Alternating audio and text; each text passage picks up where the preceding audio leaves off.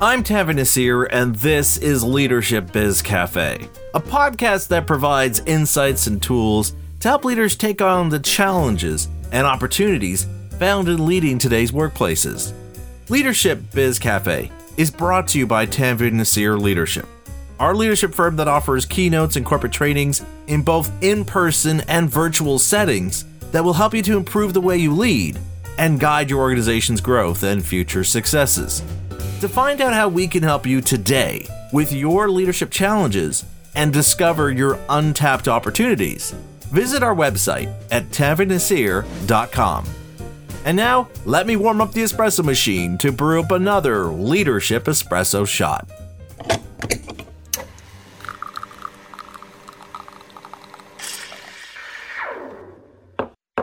Over the past couple of years, there have been numerous studies and books that have helped us to better appreciate the emotional nature of successful leadership, something that has helped organizations shift from the command and control approach to leadership to one that's more outward focused and collaborative. Unfortunately, while we've become more aware about the importance of emotional intelligence in today's leadership, the truth is many leaders continue to grapple with this aspect of leadership today.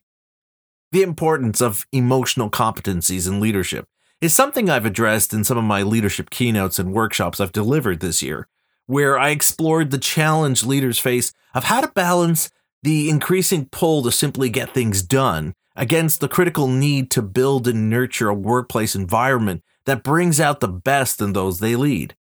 The necessity and importance of addressing this balancing act can be best appreciated when we consider the findings of an AMA study which found that stress in the workplace is fast becoming the most critical issue organizations face today, with more than 50% of the study's respondents stating that their organization suffers from above average stress levels. The major challenge this workplace issue presents comes from the fact that our ability to address workplace stress depends not on our technical capabilities, but on the emotional competencies we bring to our leadership. After all, creating an environment where employees thrive is an emotional construct, not a technical one. It's also why in today's current workplace environment where all of us are being bombarded with increasing demands on our time and attention, you can't afford to let what gets your attention to determine what you focus on and where you put most of your efforts. What you need to do is build your emotional competencies to ensure that you are promoting an organizational culture that ensures the collective success, growth, and evolution of everyone under your leadership. With this in mind, I'd like to share with you two simple but powerful steps you can take right now that will help you build your emotional competencies so you can be more effective in guiding your employees towards achieving your vision or shared purpose. The first step you need to take is to gain a better understanding for how you're showing up in those daily interactions with those you lead. Specifically, when you arrive at those team meetings or when you have those impromptu conversations with your employees, do you have a genuine interest to listen, learn, and understand? And do you have that presence of mind to recognize what your current emotional state is and how that colors how you interpret and respond to what your employees are telling you? Now, to better understand why this is so critical to building your emotional competencies, you have to remember two neurological factors. The first is that emotions are contagious, something that's easy for us to appreciate when we consider how comments, photos, or videos can become viral events on social media because of the emotional response they elicit within us. The second is that our brains are hardwired to subconsciously pick up on the nonverbal cues we all give off in our everyday encounters with those around us. What this means is that the minute you walk into that meeting room or log on to that Zoom or Teams meeting, your employees will have read those nonverbal cues you're giving off, and that will serve as the point of reference from which they will interpret everything you say and do. The impact these two neurological factors have on your employees can be best appreciated in the findings made by researchers from Simon Fraser University. These researchers found that when managers felt stressed, exhausted, or had a negative outlook about their work. Their emotional state gave rise to negative work attitudes amongst their employees, leading to increased levels of employee burnout in the organization. Conversely, when managers had a positive work life, they were more energetic and engaging in how they approached their roles, and this positive mood also impacted their employees. In this case, the manager's positive emotional state led to both higher engagement levels and overall productivity. In yet another study, researchers found that within those areas of our brain that deal with emotions, there's a neurological circuit that's involved in playfulness, and when this circuit is activated, we're able to discover creative combinations between disparate items. What this means is that if you go into those meetings or conversations with your employees with a positive emotional state, you'll actually be able to prime this neurological circuit in their brains, which will facilitate their ability to discover novel ideas or solutions. What these studies reveal is the importance of us having a clearer understanding of our emotional state and how we show up in those daily interactions. That as leaders, we need to recognize the power our emotions have on shaping our employees' realities. With this greater level of mindfulness of your emotional state and how it impacts those you lead, the second step that will help build your emotional competencies is to gain a better understanding for what matters to your employees.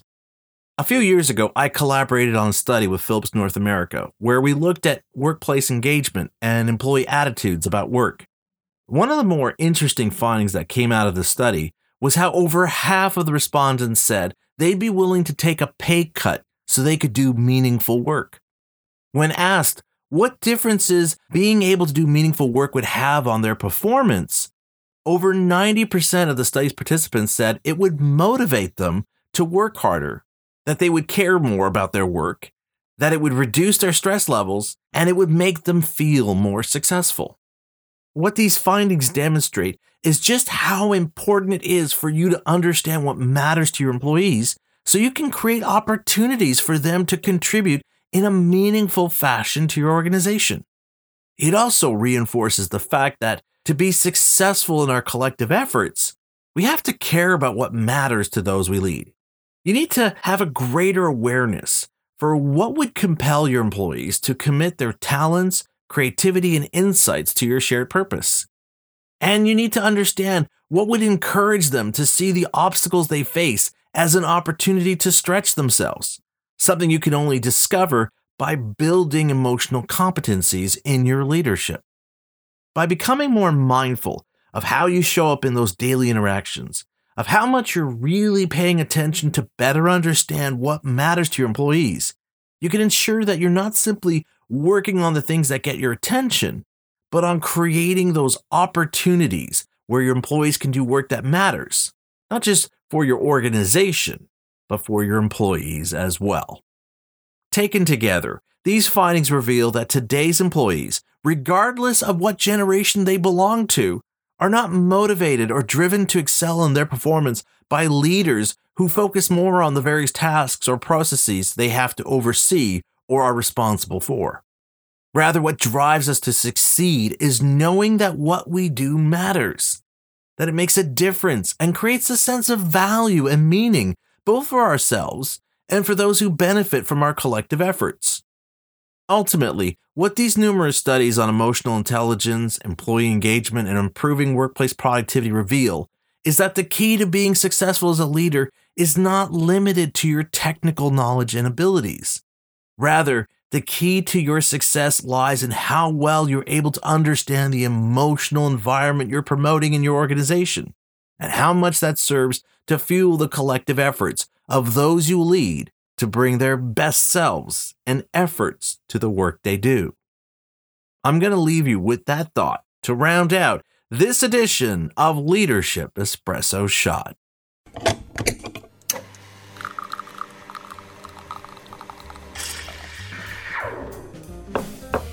There's no question that the state of work, or the way we work, is in a state of flux. And I know this presents many unique challenges for leaders today. But what's been encouraging to see is how many are invested in learning about some of the ideas I shared in this episode for how to sustain and strengthen relationships with employees to ensure we're all rowing in the same direction and with the same drive and determination. If this episode has you interested in learning more about these kinds of insights about leading in today's work environment, I'd like to encourage you to check out my speaking page on my website at tanvidnasir.com to learn more about the various keynotes and workshops I offer.